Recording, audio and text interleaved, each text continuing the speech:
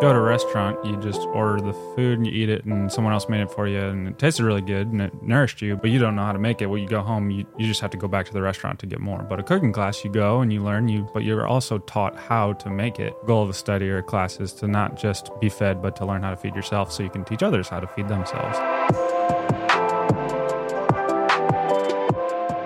You're listening to For the City, a podcast of Gospel City Church.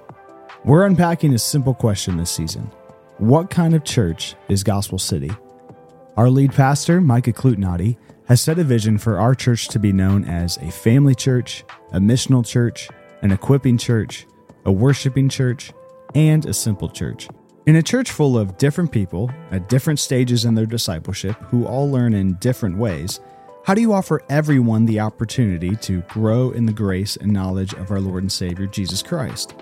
While there's no perfect way, Gospel City has found a lot of success in focusing on 3 different avenues for learning that can fit everyone at any stage. Today we'll hear a conversation with Pastor Tyler Downing, Pastor Mitch Helmkamp, Aaron Harris, and Ben Hanna around groups, classes, and studies, and the role they play to make us an equipping church.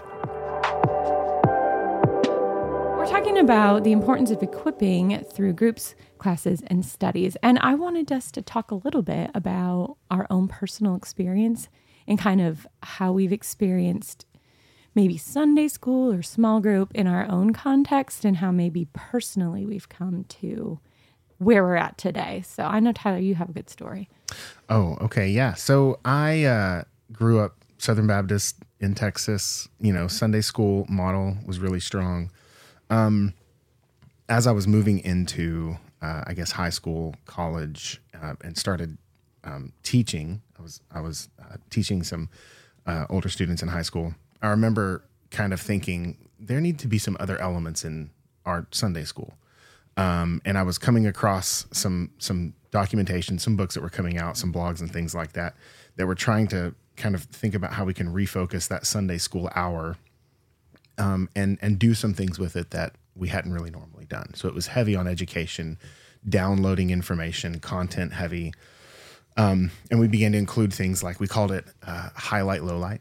So this is seniors in high school. So we would pass around a football for the guys and I think like a shoebox for the girls. And so when you got the football, if you were a guy, that was your highlight. Okay. And so when you talk about your highlight with the football in your hand. And then when the shoebox came by, and if you're a guy, you hold the shoebox, that's your low light. And then it was reversed for the ladies. Girls? Yeah. Not stereotyping at all here. No, it was total stereo. This was back when we were young. So just little moments where community into your Sunday school time. Yeah, it was a small way, beginning of the time together, just like, hey, what's been the best moment of your week? What's the worst moment of your week? Just how are you walking into the day? How are you, just what's going on in your world that we might. It's a small, simple way. We didn't say this, but it's a small, simple way that we could just be bearing each other's burdens. It's one another's that we practice in groups. So just kind of trying to infuse some of the strong education Sunday school that was so positive on the theological development and some of those things, but trying to infuse some other elements into it. A relational aspect in there. Very cool. Yeah. We haven't introduced the shoebox to any of our contexts. We haven't done any shoebox handing around. Mitch, what about you? Did you grow up with any like a stronger group versus like classes or anything when you were young? Yeah, I grew up in a small inner city church and maybe about 100 people. And I do not remember us having small groups. I think that was kind of new to me when we came here. We did Sunday school there. But growing up, I would say the primary disciplers, the primary equippers for me was my parents. And so growing up, I always saw them at the church. My dad was an elder. My mom was involved in a bunch of things. Every time I'd wake up in the morning, my mom's Bible and her studies were all over the kitchen table, and my dad was reading his Bible in his chair. And so growing up, I wanted to be like my parents, and so being like my parents meant reading the Bible and studying the Bible and then going and teaching it to others. And so that's I would say that really encouraged me to want to be like them, to learn the Bible so I could teach the Bible to others. You saying one of the strongest discipleship forces in your life were your own parents, not the church? Yeah. Huh. Wild. And then when I was at the church, it was my parents doing that as well, because it was such a small church and stuff. So you got the both and. Yeah. Yeah, he had it at a young age. Ben, what about you? I had the full gamut. So started out in a smallish independent church. My dad was a youth pastor, and then interim pastor. And so as a kid, I was involved in like Awana, Cubbies, all that kind of stuff. And then we went to a smaller Baptist church in my teens. And, well, I'm sorry. No, we were at a big church. And I did youth group, stuff like that. And it wasn't Bible study based. Okay. Small church, though, Baptist church, Sunday school. Then back to big church again. And then in the introduction in the late 90s, early 2000s, small groups. So I've kind of been in a lot of those contexts. So all the way from theological development and walk through the Bible all the way to community. Yeah, my story is similar to yours, where I grew up in a very non-denominational small church. We did Sunday school, which I'm hearing Sunday school was something that we've lost along the way. A lot of churches don't do it anymore, especially churches our size. But similar of like, Sunday school with the old church lady. I just have I could smell the basement right now. Yeah, the casserole. It's got bad coffee. Yeah. And then when in my teens, it was all about the donuts and there was always food in Sunday school. But we did Sunday school. We would study God's word, and then groups was something I learned about. Well, here mostly the adult small groups, but I helped in a church. I served in the student ministries in California when I lived out there, and we did home fellowship with students, which was one of my favorite things. It was not quite small group. It was very shoeboxy. We played a lot of apples and apples. I was just are you guys doing the shoeboxy thing this week? No, so that was probably my first step into kind of understanding group life was working with the students there. But Gospel City's been on its own journey of groups and classes and studies.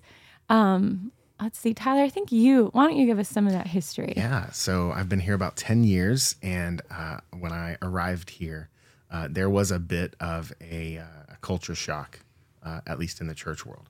And one of the things that I loved was just the emphasis on how well we try to get to know each other, try to get involved in each other's lives. We don't just sit in a room and learn information. We're doing life on life. We're practicing these one another's in groups that meet in homes, and there's food and there's kids and there's all of that, and just loved that. Really loved that. And for a while, our church kind of just solely did small groups that met in homes. And we would say we are a church of small groups, and we would ask everybody, you got to be in a small group. Are you in a small group? And I still think that's a great question to ask today. It's just that we can broaden that out a little bit, which is cool, and we'll talk about that. But what we began to realize, I don't know, 2 or 3 years ago, something like that. Yeah, whatever.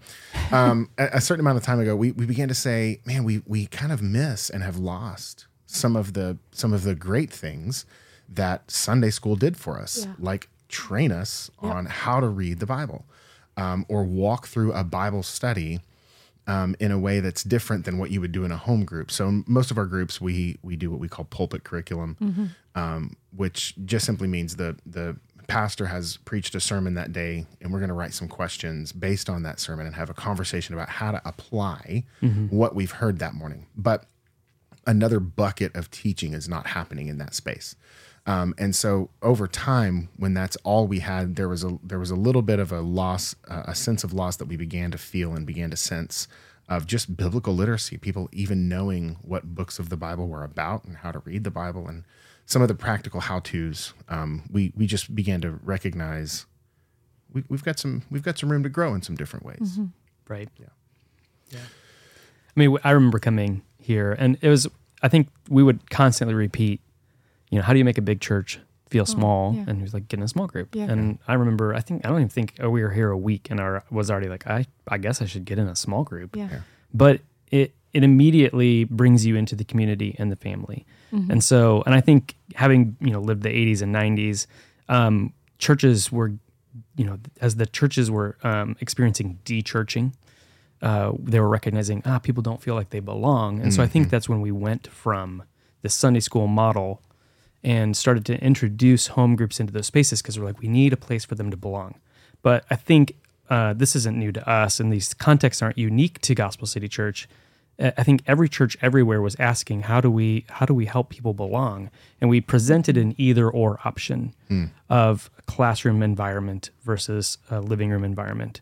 And then so I think in these last few years, we aren't the only ones who've been wrestling with how do we do both. We've seen, and as we look at other churches that we admire and partner with, they were asking the same questions, and like it's a both and question. But how do you introduce those contexts in a balanced way that people can engage? Yeah, my first few months at Gospel City, I really valued the small group. I was put in a really phenomenal small group who did life on life really well, but also taught the Bible in the group space, and that was really a healthy space for me. But you definitely saw kind of that sitting in the group. There were only a few people that would want to speak up because there were only a few people that felt confident about what they were reading in the scriptures, and so it was definitely a highlight of like there's. Like you're saying, Tyler, there's some gaps. And so we saw that and we're like, all right, we didn't want a full pendulum swing to the other side. And I'll say, so to plug women's discipleship a little bit, when I was put in charge of women's discipleship, there was this long conversation of, is it a study or is it a group? And we're like, well, we call everything groups around here. And I'm like, okay, but we're studying God's word. So I'm just going to call it a group and we're going to study God's word. And that was my sneaky way of like, in the same way get them both in there. In the same way that tons of churches that had Sunday school called what they did on Sunday morning groups. Yeah. But that group would meet in the same room and the content would be the same. Yeah. And maybe it would be a little bit different, but some of our churches did that. People don't like change. And so sometimes, you're kind of trying to sneak in a little bit of a change without changing the name. Yeah. But no, the women went ahead a bit and started to pioneer some of the educational space back in the church when we had been mostly home groups and we had groups on-site and off-site. So women were probably one of the first ones to start entering back into a Bible study space that was a bit of a hybrid. Yeah. Well, I'm super grateful for all the really bad women's Bible studies out there that pushed us but pushed us towards like, we're just going to teach them how to study God's word versus let's pick up the next so-and-so and do their video driven.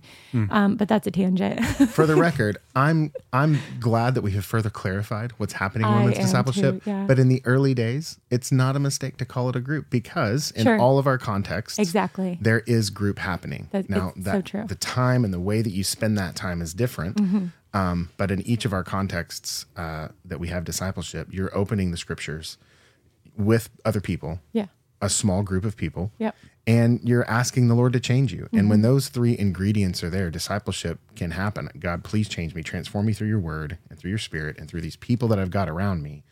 And so it wasn't inaccurate to call it a group. It's just that we've further clarified, which I think is helpful. Yeah. So. We recognized the need for both. Yeah. So we've all read a book that we like to talk about a lot. It's called Deep Discipleship. And back in 2020, when we were starting wrestling with really how do we continue to increase biblical literacy in the church so that when we're asking our small groups to do biblical application in their homes and they're going, how, we're like, oh, we need to be able to help equip people. And so a great quote out of that book was, when churches offer only classes or only small groups, they're expecting the classroom to do what the living room does best and the living room to do what the classroom does best. But we recognize we need both. And that's kind of where we are today. When we say groups, studies, and classes, it sounds like three contexts, but it's really just two contexts. So our groups are the living room context, so to speak. And then our classes and studies, they're both a classroom context, but they have different emphasis. So let's break that down a little bit. Let's break that down. Yeah, I would like to hear, Mitch, tell us how classes specifically equip a disciple. What is a class? That's a good question. So I view a class as really an on-ramp to equipping people to be good study members or to be good group members. And so a class is a 11-week deep dive into a theological topic. We do 2 classes around here, biblical theology and systematic theology, where we're trying to teach people what the whole Bible says about certain topics and what the whole story of the Bible.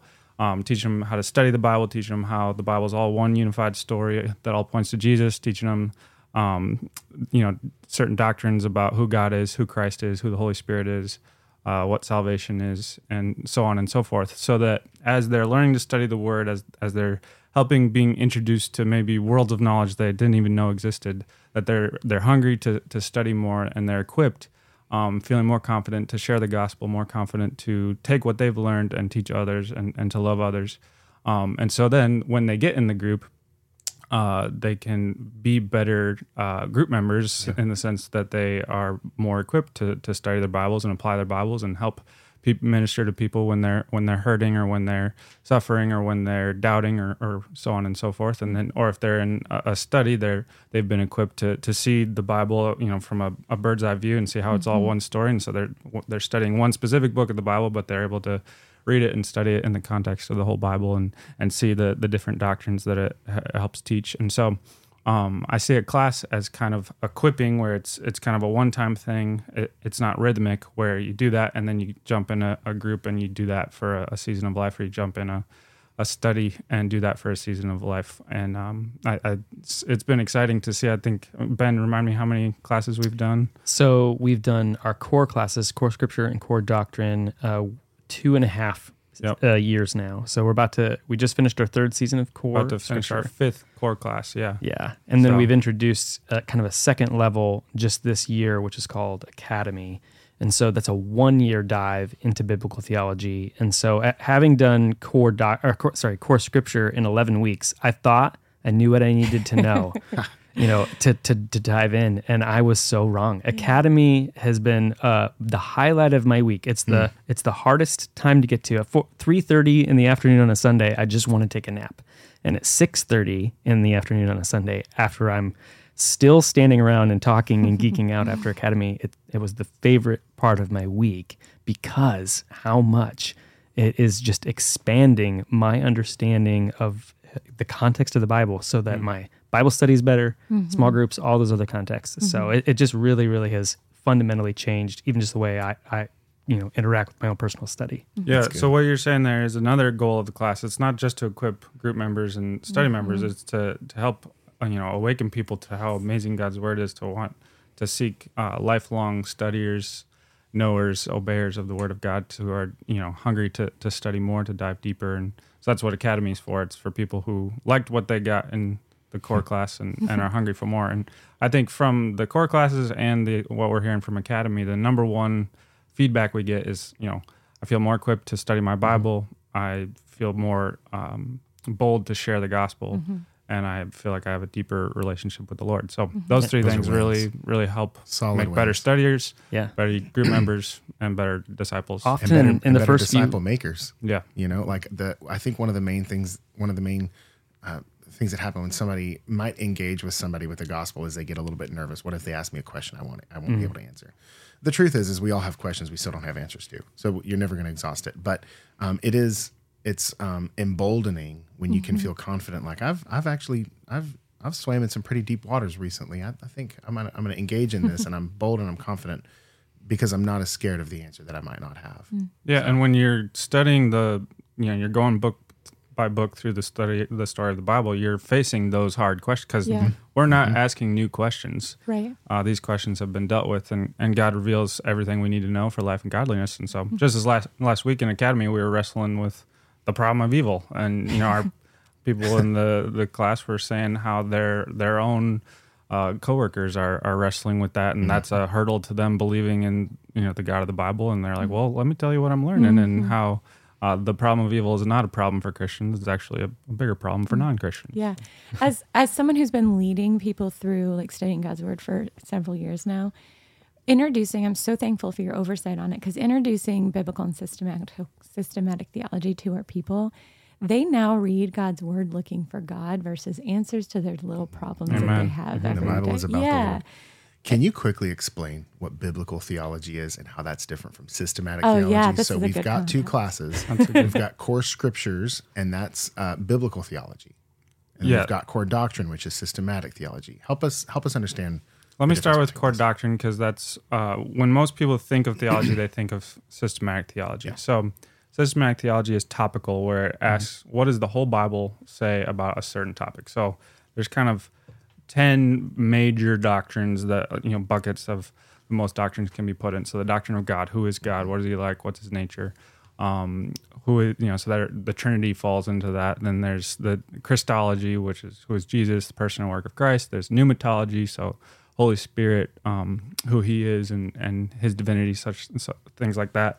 There's soteriology, which is salvation. So those are examples of theologies, systematic theology where it's topical. What does the whole Bible say about salvation and how to be saved? Biblical theology is really, systematic theology grows from the soils of biblical theology. So biblical theology is not topical in asking what does the whole Bible say a certain topic. Rather, it's tracing themes and patterns throughout the story of the Bible, helping you see how the Bible is all one unified story. And so biblical theology is actually pretty nuanced in how it can be defined. But what we're doing with the core scripture classes, what we're trying to see how the whole Bible is unified, is one unified story, and it's unified by these certain themes, such as the Messiah and who he is and the history of redemption and how what God is revealing in Genesis 1, 2, and 3 is really the acorn that is growing into oak trees throughout the rest of the story of the Bible, and that is all connected.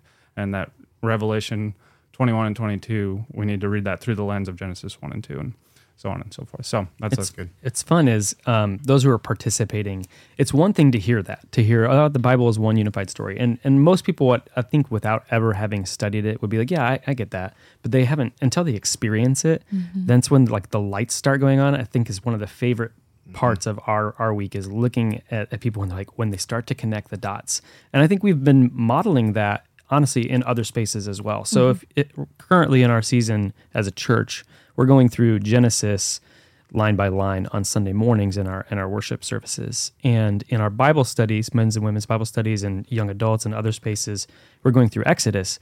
But the way that we are expositing that is also with a bent towards biblical theology. And so even if you haven't gone through core doctrine, you're experiencing, core scripture, you're experiencing biblical theology being modeled for you, and people are picking up on that. They're like, oh, that's cool. And we're like, yeah, that's what we're doing in the core scripture class. And then the ones that are in those classes are just like, it's amazing. Biblical theology is how you can preach Christ from Genesis 1, 2, and 3 and not just allegorize it, but show, no, this is Moses. Jesus said to the Pharisees, you search for eternal life in the scriptures thinking that, and then we have eternal life. But Moses wrote about me. Before Abraham was, I am. Yeah. And Jesus is the greater Adam's, the greater Moses, the greater Noah. This is the cup of my new covenant. Well, what's the old covenant? And what does that mean, right? I'm in my 40s, and I've read the Bible multiple times. I went to a Christian school. I studied these things, but no one had ever actually connected the dots for me in such a way. And so I find myself saying what I hear a lot of our students say as well is, how am I this old and I've gone to church this long and I'm just now hearing this for the first time? And it's not new. I don't want to stigmatize that and be like, this is a new thing. But like it's new to us sometimes because no one before has actually connected those dots for us. Yeah, that's been consistent feedback for classes specifically is like, I've been in the church for years and I have never seen this. And I just think that, honestly, as a leader in the church, it's such a blessing to be like, praise the Lord that we get to be a part of like, I don't know, your eyes are just opening up. This morning, it's Wednesday as we're recording this, our last Bible study through Exodus. I had a woman come up to me, met her for the first time today. Her name's Becky, and she just like, I just want to thank you. She's like, I have been a Christian for a long time. I've been in church for a long time, but I've never been to a Bible study. And she's like, I have learned so much through this study. And I just was like, praise the Lord. Like I think I can sometimes take for granted how we put the time in when we just pray over it and we hope people really learn. But when they come up to you and they're like, I have learned so much, it's just so exciting. And I don't even think that she's been through any of our classes yet.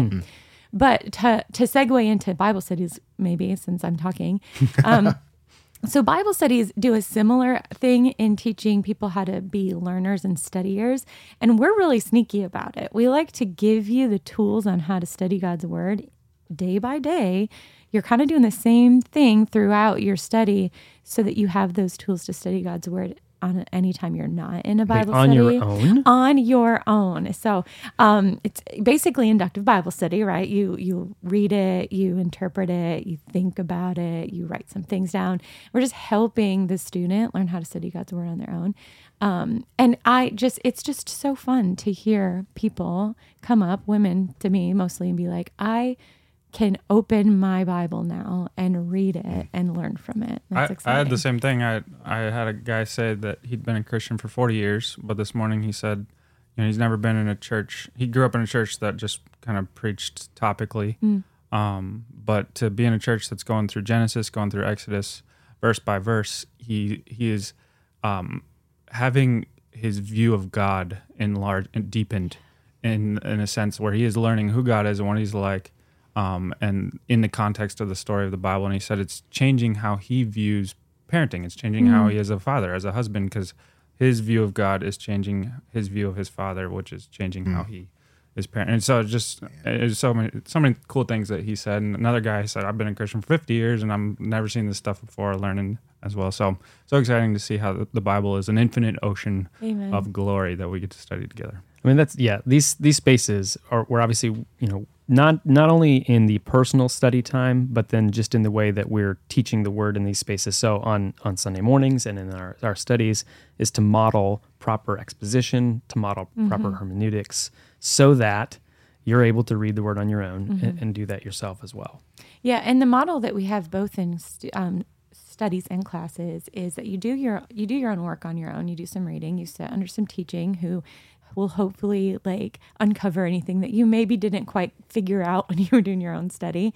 And then one of my favorite parts for Bible study especially, but we do it in classes too, is you sit in a circle with people that have done the work together, and face to face you kind of wrestle with God's word together and you get more applicational with it. And so that's living out some of that group life there in room. It's not quite the same as small group and all of the group life and living out the gospel. It is very applicational. And I like to say to our women, if you don't practice talking about God with people who want to talk about God, then you're not going to do very good at it when you're ready to I want to share the gospel with that person, but I don't ever talk about these things. So it gives you safe space to talk and ask your questions too. So I love that part too, because it helps us see that studying God's word is not just for personal edification, but that you come and what you've learned, you get to share and minister the word to others. So that's part of the goal of classes and studies, is to not just equip you to know the word, but to equip you to minister the word to others. And it's not a competition. You're coming, no matter where you're at, if you've been a Christian for 50 years or, a month, you can come and minister to others, be ministered to, as we all grow into Christ together. Each of us bring our own context too. I think one of the things I've appreciated in Academy is there's quite a range of ages and I would say backgrounds of the very small number of people that are in this class. And yet some of the contexts from which they've come have aided in our ability. So I've read the work, I've done the study, we're sitting and discussing with one another. And then someone from a different cultural background is able to say, the reason why it's significant that they said he was left-handed, this prophet, is because, and then we got this huge backstory on what it means to be left-handed in the Middle Eastern cultures because she'd lived that. And so we can crowdsource some things. So you're right, I can do all the study on my own, but I don't get as much out of it on my own as I do when I'm sitting and talking with a few other people. Together. Yeah. Even the teachers. And it's going to be hard to get a lot out of it on your own if you don't know how to study. Absolutely. If you don't know what the major story of the Bible is. And that's one of my favorite things as a home groups pastor about groups or about the classes and the studies is it's equipping you to be a better group participant. And then a lot of times in accountability, when we sit in accountability in groups, one of the questions we normally ask is, how is your rhythmic, consistent time with the Lord? Is it daily? Is it a habit? Or is it like this thing you forget and do occasionally? I've sat in a lot of groups, and a statement, something like, I'm struggling to read my Bible as often as I should, is what gets said. And I feel like when you actually know how to study the Bible and you're able to, when you engage it and you're able to draw out some of those nuggets that are there, it is so encouraging and it makes you want to go back to it the next day because it's alive for you in a way that maybe it wasn't before, where you bypass some of those things because you just don't notice them. You just read and you're like, oh, I don't know what that was about, but hopefully I'm supposed to do something for my life. So God, make that make sense, and you start your day.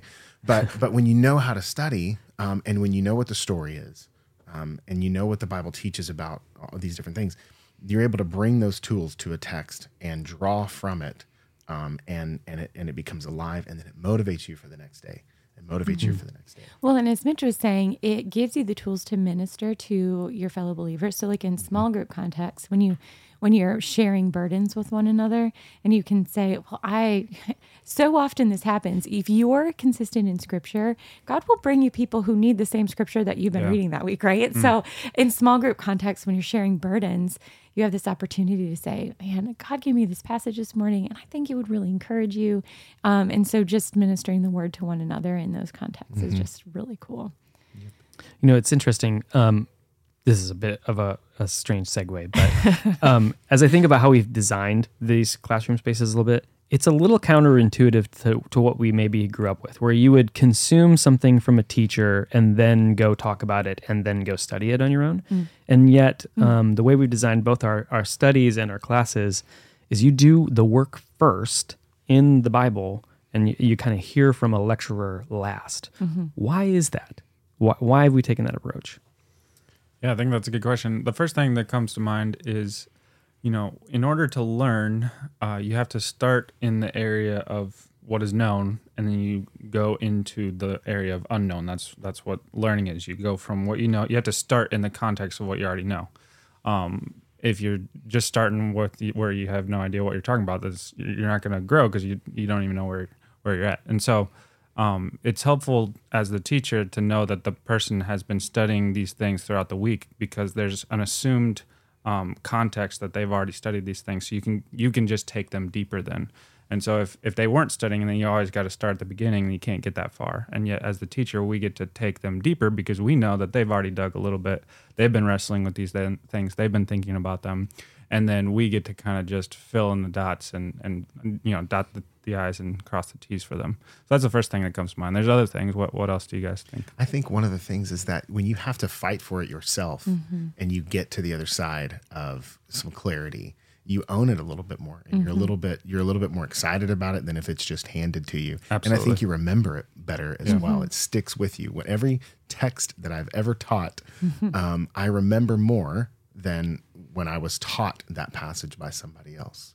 So I think, just doing the work on your own beforehand, you're going to own it and be more excited about it. Well, and you get to wrestle with it and kind of be curious and have the questions, knowing that you're going to go somewhere that you're going to get the answer. That's true. It is helpful to have that. Like I can go ahead and pour over this and scratch my head and be like, I'm not sure, but I can't. I have some women sometimes that will come up after a week and be like, I'm not sure if I got the answers right. And I'm like, well, did you do, there is right and wrong to the Bible, but like the answers that you write down is part of the learning process. They're personal. Yeah. So I think that's one way that helps people. Like, you got to wrestle with it to make it your own. We firmly believe in the ministry of the word through preaching on Sundays and in other contexts. And we love when we're going through Genesis, hey, read it before you show up on a Sunday morning, right? Think about it a little bit more than just letting us kind of chew it up for you and give it to you, because you don't, That's right. You don't ingest as much. I don't know. It's falling apart right there. You don't, you're right though. we try to tell people, don't just take someone else's word for it. So even Micah would say, don't just take my word for it. I want you to hold me to the authority of Scripture. And so I think the reason we've designed our spaces like this is we want you to have a firsthand approach to the word. And so it's very easy to crack open a book about somebody else's words about the Bible and just take that verbatim at face value, which is great. There are a lot of great books out there, but it's better, like Tyler was saying, and Mitch, when you're diving into that first and wrestle with it first, you'll get more out of it.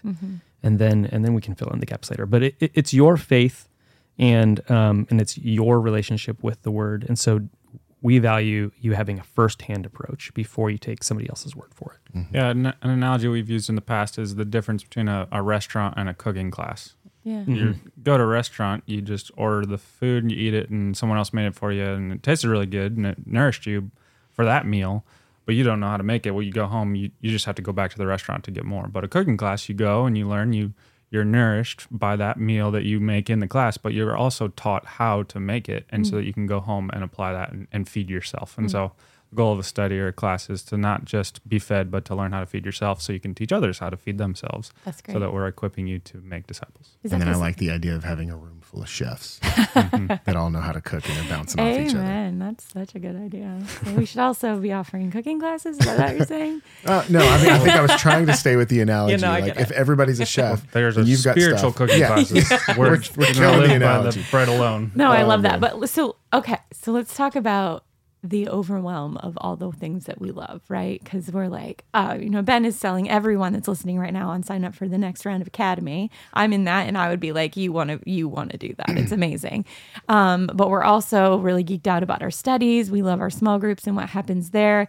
So how does a listener say, which one do I need to do all of that? I also have, a lot going on in my life. How do I make room for that? So what do you have to say about making space? Like, how do you choose? I want to hear from Ben on that. But before we do, I just want to be clear. Groups and classes. I'm sorry. Studies and classes. Studies and classes are 11 weeks long. That's right. And I think there's a reason That's a behind good that. point. 11 weeks long, twice a year. So short-term fall commitment. semester and spring semester, but it's not spring. It's like winter and then mud semester. Mud. Yeah. So We love shorter that. season, heavy workload, and then a little bit of a reprieve. I just want to be That's clear a great on that. point. Yeah, and Yeah. groups are more ongoing. We actually didn't dive into groups as much. So we've been talking about the classroom context. Before we discern how do you How to choose which choose. space you go into, maybe we should just look Yeah. at the living room just a little bit and talk about that before we unpack where do I go from here. I think groups are primed for accountability, belonging, and care. We call the ABCs of groups. So accountability, that there might be bits of accountability that happen in your Bible study. Hey, did you read? What did you get from it this week? Or how's that thing going in your life? But it's quick. Much more time is devoted to the teaching, Right. the public teaching of the word in that context. Same thing in core. There's a public teaching component. Well, in a 2-hour group time, ends up being more like 2.5, something like that for a lot of our groups. There's not that public teaching component. And so you've got that time. And so how do we spend that time? Well, we discussed the word. A lot of our groups share a meal or do some snacks. There's a discussion around things. And then we break off into men hang out with men and women hang out with women. And we dive deeper into accountability. And that's where we ask some of those questions. How's your time with the Lord going? Is it authentic? What's the Lord teaching you from his word? How have you been proclaiming the gospel to people that don't know it? How are you waging war against sin? Fleeing temptation, those kinds of things. So that's one of the things that I love about what groups do. And so there's strong accountability, belonging. I mean, there is still a great thing to be said about just knowing who your people are. And in a church of our size, it can be a little bit difficult. You walk into the room and you're like, I don't even know where to start. It can be intimidating, but if you know where a few of your people in your group sit, you can sit with them on a Sunday, which is great. But then even if I don't really interact a ton with my group on Sunday, I'm hanging out with new guests and things like that. But they're there, and I got my people in my church, and they're my people throughout the week. We have a text thread that's blowing up every day. I think I had to do not disturb on my phone before I walked in here because there's GIFs and likes and all of that. It's been great, and so there's some belonging, and it's nice to know. Man, I've got some people that know me better, and I know better than the large room, and then care. So two kinds of care: soul care. Man, I've got stuff going on in my life, either a significant season of suffering, or maybe it's a sin issue that I'm struggling with. And I've got folks that can wrap around me and through the scriptures and just through the use of their hands can be a benefit to me, can care well for me, and I can care well for them. So really practical things. Right now it's things like raking each other's leaves. The whole group can come together and throw in on a project for other people from time to time. So there's really practical care. And then there's really spiritual soul care as well. So those are the three things that I love that groups do really well. Some of the favorite stories we hear every week, even shared in prayer requests, et cetera, or at our members meeting, people standing up and sharing about groups ministering to one another. It is those stories of what we say, kind of doing life together, or you would describe as living out the one another's in Scripture, Right. which you should unpack. But the stories behind those really are when we realize what groups are really, really about. It's bearing one another's burdens and sitting with somebody through a hard time, praying with each other, or raking leaves of them, or maybe a neighbor that needs help. And so you can minister together to neighborhoods. That's the best way for us to be in all of our community, is because we have small groups that are in various neighborhoods, and they can affect neighborhoods better than we can as the big C church. But talk a little bit about the one another's at work in a small group. So there are some one another's that you can practice really well on a Sunday with a lot of people that you don't know very well. But they get a lot easier to practice and a lot more potent. I'm going to say that word. Did I that like come that. out, come out? Yeah, no, that came out great. Was but powerful. Can you tell us where the phrase "one another's" comes from first? Oh man, it's all over the scriptures. Okay. So there's tons of commands all over the scriptures about the ways that we should be towards one another. So the vast encompassing one and the most frequent one is just love one another. Yeah. You see that a ton in scripture. Love one another, bear each other's burdens, spur each other on, or stir each other up. Maybe your Bible translation says, belong to one another. Bear each other. I said bear each other's burdens. Submit, encourage one another. So the better you know the people in your life, the better you're going to be able to bear their burden. I'll want to bear the burden of the person sitting next to me at church. And maybe I can sense a little something and offer to pray, but it's different in my group with the people I know well. I know your burden, so I can bear it in a way that I don't know how to bear their burden. And sometimes it's really practical things, and sometimes it's just different things. So the better you know the people in your group, the better you're going to be able to practice some of those one another's. I think that's the best expression of a lot of the one another's that we want to practice well. I want to stir you up. I don't know how God has designed you. I don't know how he's made you that you're not operating in your full potential. But man, if I know you really well and I know you've got this ability that you're just kind of underusing because you're not confident or whatever, man, I'm going to spur you on for that. Accountability is difficult to come right away if you aren't first practicing some of those one another's. We have to know one another so that I can know how to stir up. I can't stir up Mitch or encourage Mitch if I don't know Mitch. And I might not even be able to love him, serve him, or submit to him if I don't know him well. But because we're practicing those things, it becomes easier for us to know one another and hold one another accountable. There's a trust that comes with that. And so that doesn't happen overnight.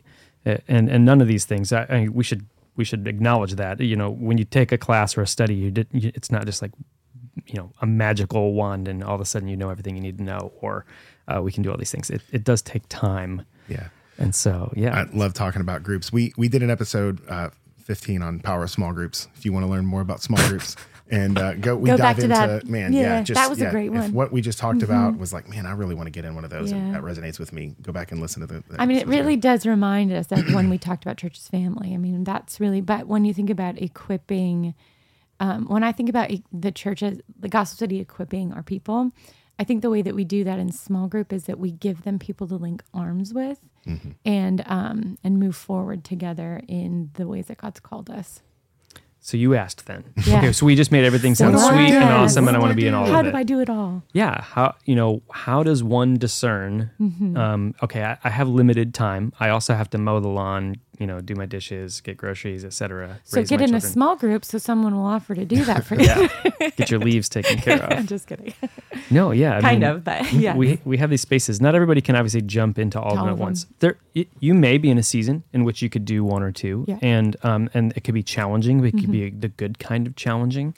A question we would typically ask someone is, is there something that you wouldn't necessarily gravitate towards because it sounds challenging to you, but is it what you need? Yeah. And often when we're even evaluating what we do as a church, and you'll hear in future episodes about simple church, and there's a lot of things we could do. We try to do best things, but we also try to do things that are going to equip our people.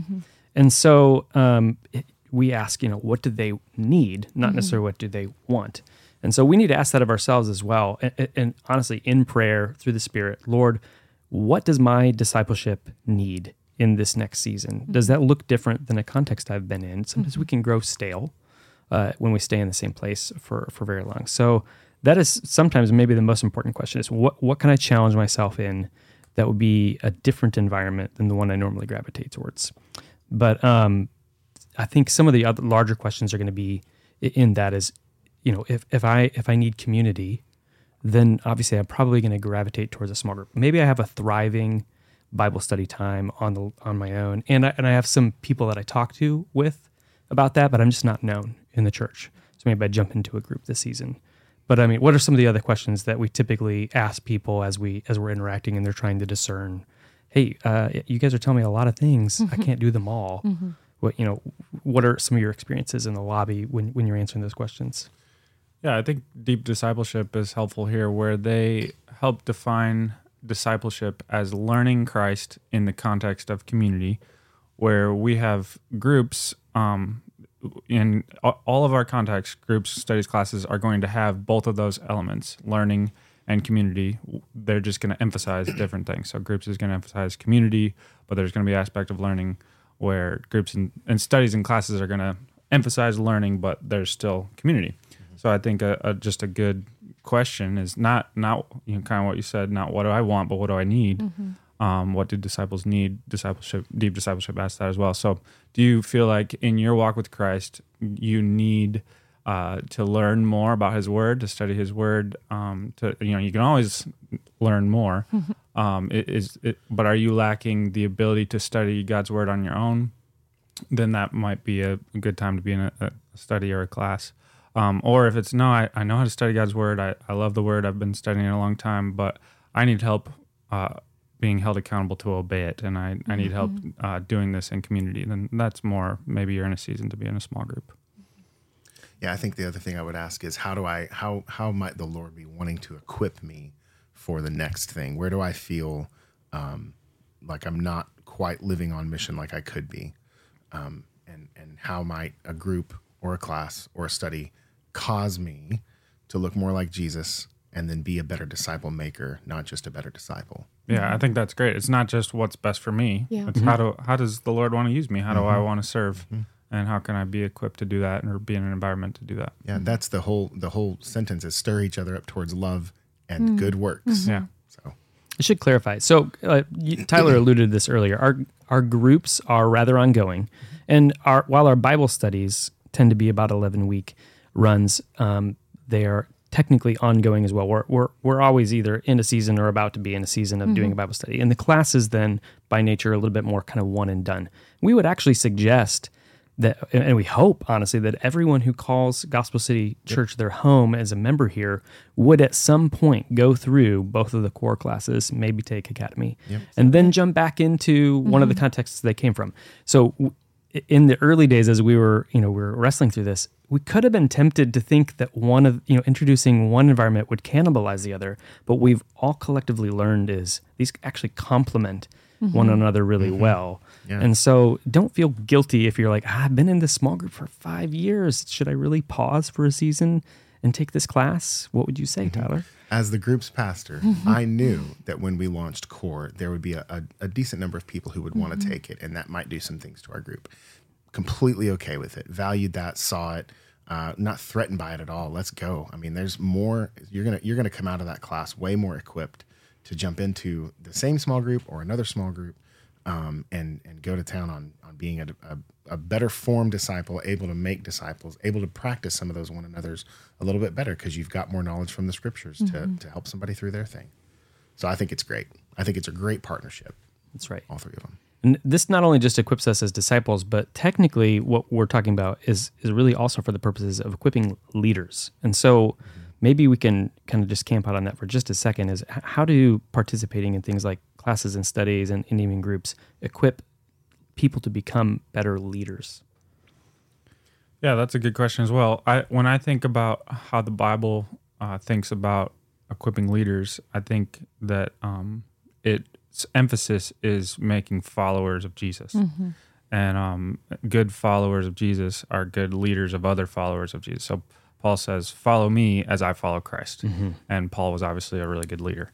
And so the idea there with classes and groups and studies is to not just make consumers, but to make disciple makers, to equip people to equip the saints for the work of the ministry. And so we're trying to teach people about Jesus so that they can know Jesus, so that they can love Jesus, so they can worship Jesus. Because as we say, or as Jen Wilkins says, I guess you can't worship you can't love what you don't know. Yeah, you can't love what you don't know. You can't worship what you don't know. And so as you worship Jesus, you become like Jesus. And if you are becoming like Jesus, then you will be encouraging others to follow Jesus. And if you're encouraging others to follow Jesus, then you will by nature be a leader. And if you are growing in that way as, in your spiritual formation, then God will provide the ministry, provide the areas for you to lead. As the scripture says, we don't earn ministry, he gives us the ministry. And so Paul considers his ministry a mercy of God given to him from the Lord. So that's kind of what I would say to that. Yeah, we want to equip we want to be disciple makers here. So just dial back and remind ourselves, what is a disciple? Because it's not a term that we use out in the world that often, right? So a disciple, if you recall back in Scripture, disciple was somebody who followed a teacher to learn what they knew, to learn how to live like them, to learn what they were teaching. And so they modeled their life after that person. So just what you're saying, is that we want to show people Jesus so that they can model living like Jesus. So a disciple's a learner, they're a follower, and then to be a disciple maker, you're going to be a really bad disciple maker if you're not a good disciple first. And so we want to equip good disciples. Thanks for listening to For the City, a podcast of Gospel City Church. If you found this episode helpful, we would love it if you'd share it with a friend, and make sure you subscribe wherever you get your podcasts from. We'll see you next time.